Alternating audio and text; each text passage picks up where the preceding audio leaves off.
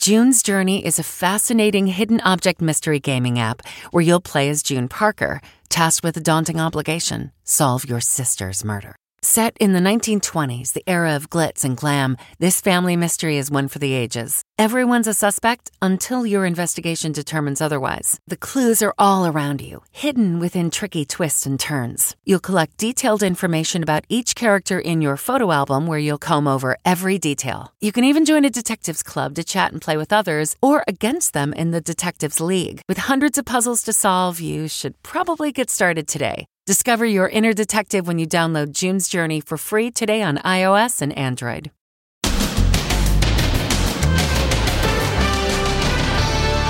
The federal judge targeted by an assassin breaks her silence. I heard the sound of bullets and someone screaming, "No!" Her heartbreaking account of her son's murder at the hands of a madman. He took the shooter's first bullet directly to the chest. Then, Ellen under siege. Is Hollywood turning on the Queen of Nice? How this edgy interview with Dakota Johnson started the uproar. I didn't even know you liked me. And coast-to-coast COVIDiot parties. Then, shopping during the pandemic, but is it safe? should you be using dressing rooms? They come out and we disinfect. How stores are using new technology to reassure customers. You would be a perfect size tube. That's amazing. Then, how did this happen? You are seeing a few more boats than expected. The historic splashdown, surrounded by boat crashers, and the teen lost in the woods for 8 days. It's not knowing was killing us. What we can all learn from her amazing story of survival. Plus, taking out the trash. Now, Inside Edition with Deborah Norville. Hello and thanks for joining us. I'm Mary Calvi in today for Deborah. The federal judge whose son was killed and husband injured in what authorities call a targeted shooting is breaking her silence. In a dramatic video, she calls the man who showed up at her door disguised as a FedEx delivery man a monster. Les Trent has details. The federal judge who was the target of a woman-hating assassin is breaking her silence today. A madman who I believe was targeting me because of my position as a federal judge came to my house. In a dramatic video posted on YouTube, Judge Esther Salas reveals details of the attack at her home 2 weeks ago that ended in the murder of her son Daniel and the wounding of her husband Mark. She says she and Daniel were talking in the basement of her house in New Jersey when the doorbell rang. And Daniel said, "Mom, let's keep talking. I love talking to you, Mom." And it was at that exact moment that the doorbell rang.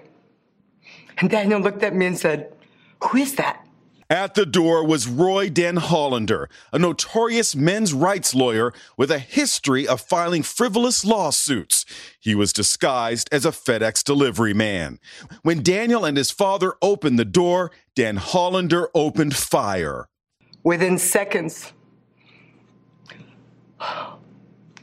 I heard the sound of bullets and someone screaming, "No!" I later learned that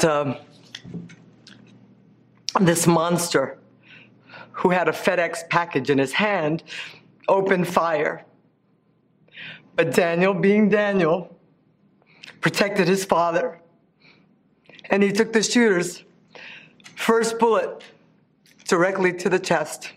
Daniel, who had just turned 20, was killed. His father was hit 3 times but survived. He remains hospitalized.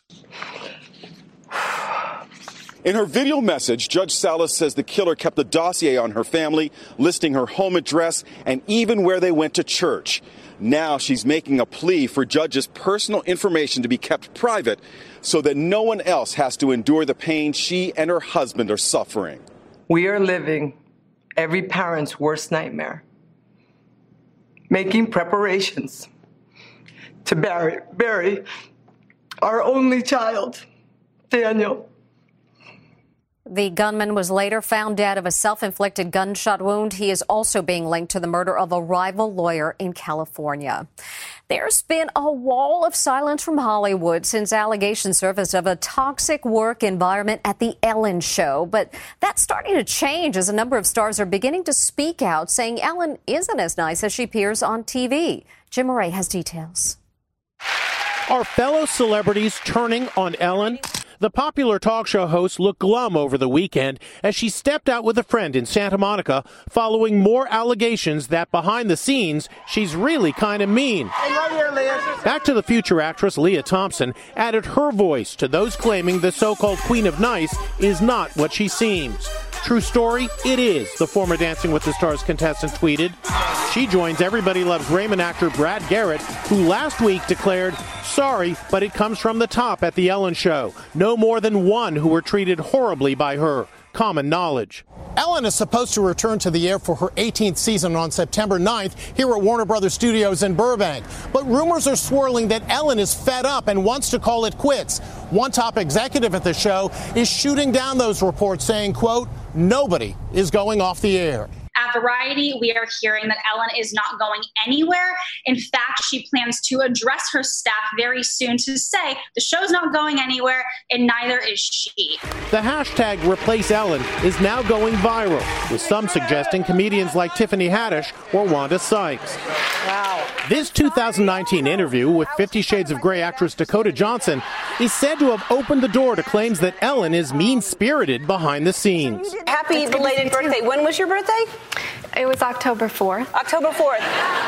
And how was the party? I wasn't invited. Actually, no, that's not the truth, Ellen. You were invited. Last time I was on the show, last year, you gave me a bunch of about not inviting you, but I didn't even know you wanted to be invited. Well, who doesn't want to be invited to a party? Well, I didn't even know you liked me. The only big shot to come to Ellen's defense is music tycoon Scooter Braun, who manages Ariana Grande and Justin Bieber. People love to take shots. They love to see people fall. How quickly so many forget, Braun tweeted. Ellen is a kind, thoughtful, courageous human being who stands for what is right and highlights on her show the best of us. Can Ellen survive all of these bombshell allegations leveled against her show? She definitely has an uphill battle to climb, but she is such a success in the daytime space, and she has such a large fan base globally that Ellen's not going anywhere, and she definitely will be able to survive this. Our calls to The Ellen Show for comment were not returned. And now on to the COVID-19 pandemic. Images like this are proving many are still not taking social distancing seriously. They are being called COVIDiots for partying way too close for comfort. The so-called COVIDiots are at it again. Hundreds of revelers crowded together at a dance party in Brooklyn. This really shouldn't be happening. LOL, writes the guy who shot the video. At least many of them are actually wearing masks. In Illinois, 1,000 partygoers gathered for what was called the White Trash Bash. And look at this shocking image from Oshkosh, Wisconsin, packed shoulder to shoulder. Sleepaway camps are in jeopardy today after a major outbreak at a YMCA camp in Georgia. Things are going to be a little different. Even with strict rules in place, 260 campers and counselors have tested positive. Karen Jessup's 2 kids were there as day campers, but they tested negative. I was surprised. I think we had all lived in a situation really since March where we had all been a contained unit, and I felt really safe sending my kids to this camp, and I felt that the Y did a great job. We asked Dr. Ashish Jha, director of the Harvard Health Institute, where did they go wrong? People just didn't follow basic guidelines. There was singing and chanting and screaming, things that we know spread the disease. There wasn't good ventilation. In a report by the CDC, the camp was criticized for not requiring the children to wear masks. Masks were only mandatory for the counselors. It's just a really good reminder, the study is, that kids are not immune from this disease. They can get infected. They can spread it to others. And so we've had some magical thinking that somehow kids just aren't affected at all. We do know they're less likely to get sick. But beyond that, what we're finding over and over again, it's kids can get the infection and they can definitely spread it to others. And actress Lena Dunham, star of HBO's Girls, is the latest celebrity to go public with her battle with COVID-19. She says she was sick for a whole month with a migraine, fatigue, and a hacking cough. Now, the well-meaning granny who inadvertently outed her own grandson to authorities. She posted this photo with a rave review of the bulletproof vest she bought him to wear to protest. Little did she know it would help police ID him as a suspect who threw an explosive device at a courthouse. It was one of the biggest explosions during weeks of violence in Portland. Now, an 18-year-old teenager has been charged with throwing the firebomb. And prosecutors say he was outed by his own grandma. Gabriel Agard Berry Hill's grandmother bought him a $26 vest to shield him from rubber bullets. She even posted this customer review praising the product. "I got this from my grandson, who's a protester downtown," she posted. "He uses it every night and says it does the job." But federal authorities took note of the photo and say they used grandma's post along with surveillance video of the bombing to identify the teen. Now he's facing 20 years in prison for arson if convicted. And get this, he's the same young man seen in this video trying to shield naked Athena from riot police.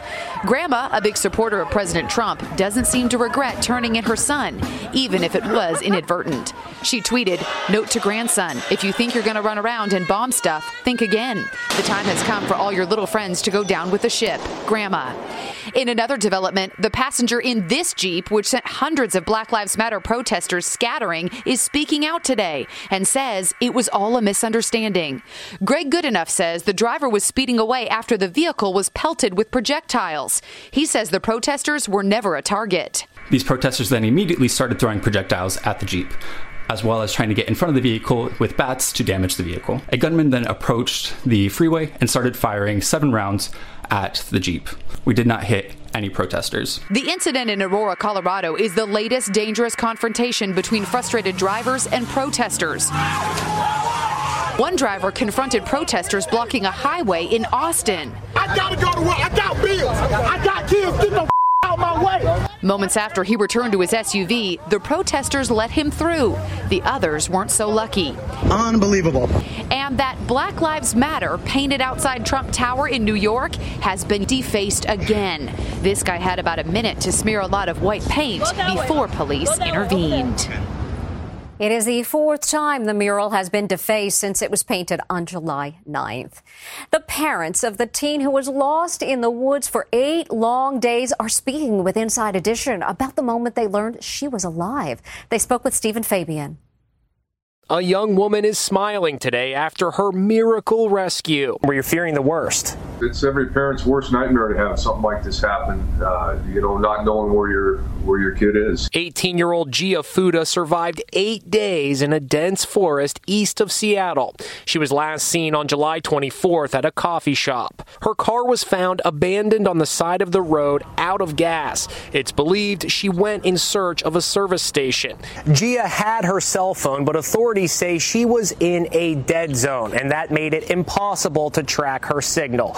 Ultimately, they found a trail of her clothes and even her shoes, which led them to a creek bed where they found Gia famished but alive. She had survived on eating berries and fresh water. She's doing pretty good. She's, just getting a lot of rest and getting hydrated and just trying to, process everything that happened. One lesson we can all learn from Gia's experience is what to do when the gas gauge gets close to empty. This is a message to other people to check your gas gauges. Actually, didn't the light come on? Well, yeah, the light came on, but I looked at the trip meter and I know I can go, 30, 35. She's trying to figure it out. Yeah. She likes to stretch it. Depending on the make of the car and your speed, you can get anywhere between 35 to 80 miles after the warning light comes on. Does she have any survivalist training? She does now. Gia's parents say she wants to tell her own story after she recovers. It's one of the most heartbreaking stories we've brought you during the pandemic. A husband choosing to be with his dying wife no matter what the risks. Now this love story has its final chapter with no regrets.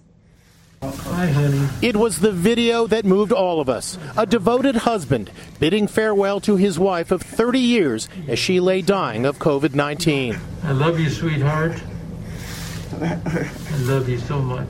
Samrak was warned he was putting himself at risk, but nothing would deter him from saying goodbye to his wife, Joanne. You don't recognize me with all this junk on my face, but it is Sam. He was given PPE as he sat at her bedside at Lakeland Regional Health Medical Center in Florida, holding her hand one last time. Finally getting to hold your hand after all these months. Feel me squeezing your hand? Squeezing your hand. Joanne smiled and squeezed Sam's hand back. Before she was stricken, Joanne would be taken to Sam's nursing home, where Sam spoke to her from the balcony. They were even dubbed Romeo and Juliet. Hi, dearie. Now, despite all the precautions, the worst fears have been realized. Just days after his last visit, Sam caught a fever. He tested positive for COVID-19. Over the weekend, Sam's family announced the heartbreaking news. He was gone. He died in the very same room Joanne died in just weeks ago. He knew that it was dangerous for him to go in there, but he could not live with himself not seeing her. I love you, sweetheart. And they're now together forever. We'll be back with more after this. Next. Shopping during the pandemic, but is it safe? Should you be using dressing rooms? They come out and we disinfect. How stores are using new technology to reassure customers. You would be a perfect size too. That's amazing. Then, how did this happen? You are seeing a few more boats than expected. The historic splashdown, surrounded by boat crashers, plus taking out the trash. Inside Edition with Deborah Norville. We'll be right back.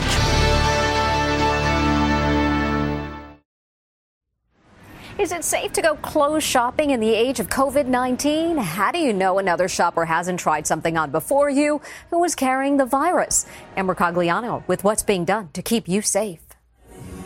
Is it safe to try on clothes when you go shopping? At Bloomingdale's in New York, dressing rooms are closed, and items are kept off the racks for at least 24 hours after a shopper tries them on and takes a pass. We're taking every precaution possible. At small boutiques like Vivaldi on Manhattan's Swanky Upper East Side, owner David Truggerman says his dressing rooms are still available, but with major changes. What if a customer wants to try something on? Well, we have 4 dressing rooms here. People come in, we put them in a dressing room, let them try on their clothes, and they come out and we disinfect and we vacuum, spray a little Lysol, close this dressing room. The next customer comes in, we'll use another dressing room, and we just alternate and try to keep it as safe as possible. But what if a shopper doesn't know she has COVID-19? Can he or she leave the virus behind after trying on clothes? We asked NYU professor Dr. Jack Caravanos, a leading expert on environmental health. So long as you're social distancing while shopping and wearing a face mask, there really is very little risk. If someone were to cough on this blouse, the particles are going to soak into the material, and within a day, less than a day, they're going to be inactivated. So there really is no risk handling this. Cell phone apps that take your measurements from 6 feet away are an added measure of security. Scan you right now, up and down, and it will tell me all your height, weight, measurements, everything. What are they? You're coming out to be like a perfect size too. I like that app. Oh my gosh, that's amazing. It's estimated sales in U.S. clothing stores have dropped by over 50% compared to this time last year. Still to come, how did this happen? You are seeing a few more boats than expected. The historic splashdown, surrounded by boat crashers, plus taking out the trash.